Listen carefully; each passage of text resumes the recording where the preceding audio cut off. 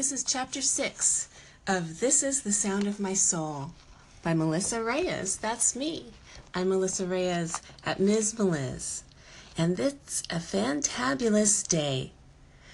It's a fantabulous day, according to the kids that make morning announcements at the school where I work.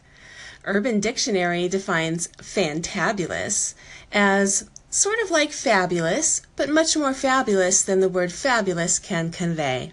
Like supercalifragilisticexpialidocious, but shorter and easier to spell. It's an adjective which describes something fantastic and fabulous, generally beyond belief or expectation. Fantabulous is an adjective meaning that something is of the highest quality. It is a combination of fantastic and fabulous, which was commonly used in London in the 1960s and 70s to describe various aspects of pop culture and fashions. I would say that I am verging on feeling fantabulous. I'm no longer sick, thank goodness. I have my energy back. It is sunny and beautiful here in SoCal. We managed to stick it out through the cold, freezing for a California girl like me, weather that we were having this week. I refused to put the top up on my Jeep as long as it wasn't raining. I expect to be rewarded with mild temperatures this weekend. I love my life. It's Super Bowl weekend. Of course, this was at my time of my writing. We were invited to 2, possibly 3 parties this year. I haven't committed myself to anything yet. I promised Lito that I would make some of his favorite Super Bowl food if we stayed home. He likes to watch the game on our TV. No surprise, since he hasn't been much of a party goer. I think he enjoys watching the game with the boys and my brother. It wouldn't be fun watching it alone. For years, my dad would come and watch it with him and the kids. We miss that. This year, Julian and Colin have both been invited over to their friends' houses for the game. I think it makes Lito sad that the boys have their own lives now. Even Roman wishes he was invited to a party. I can already see Lito and me as empty nesters. It doesn't look pretty.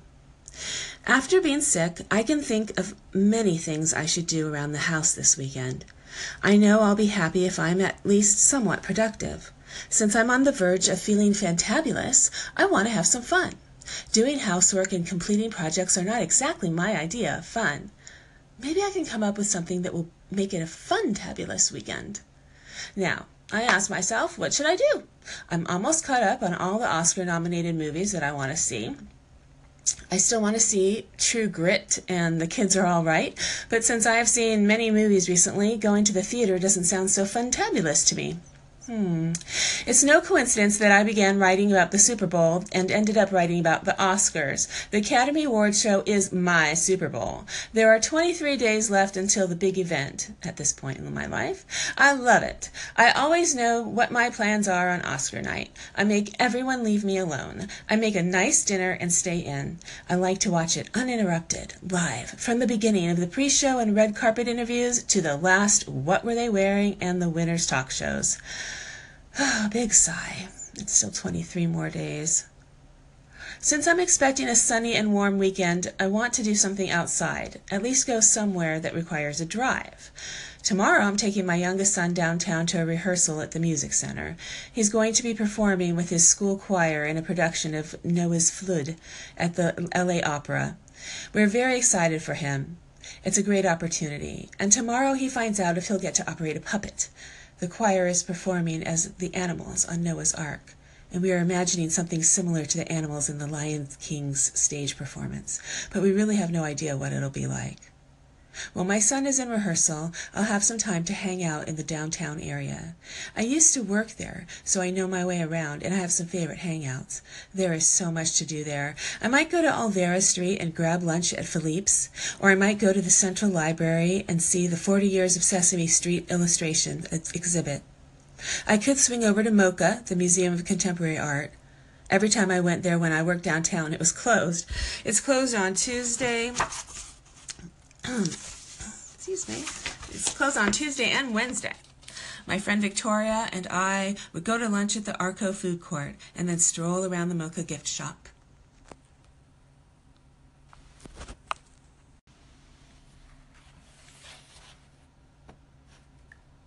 My friend Victoria and I would go to lunch at the Arco food court and then stroll through the Mocha gift shop. I would love to go to my favorite restaurant in that area, Ciudad. But I just found out that it's closed. I'm so sad. That was a terrific restaurant. It's now a border grill, owned and operated by the same people, so I might check it out. However, in the same area as the border grill is one of my favorite lunch spots, La Salsa. If I end up at that part of town, I am certainly having some Mexican food. It's ironic that I would go to Felipe's if I hang out at Alvera Street, which is a little village with a traditional Mexican-style plaza area full of shops and restaurants. But I love Felipe's original French dipped sandwiches.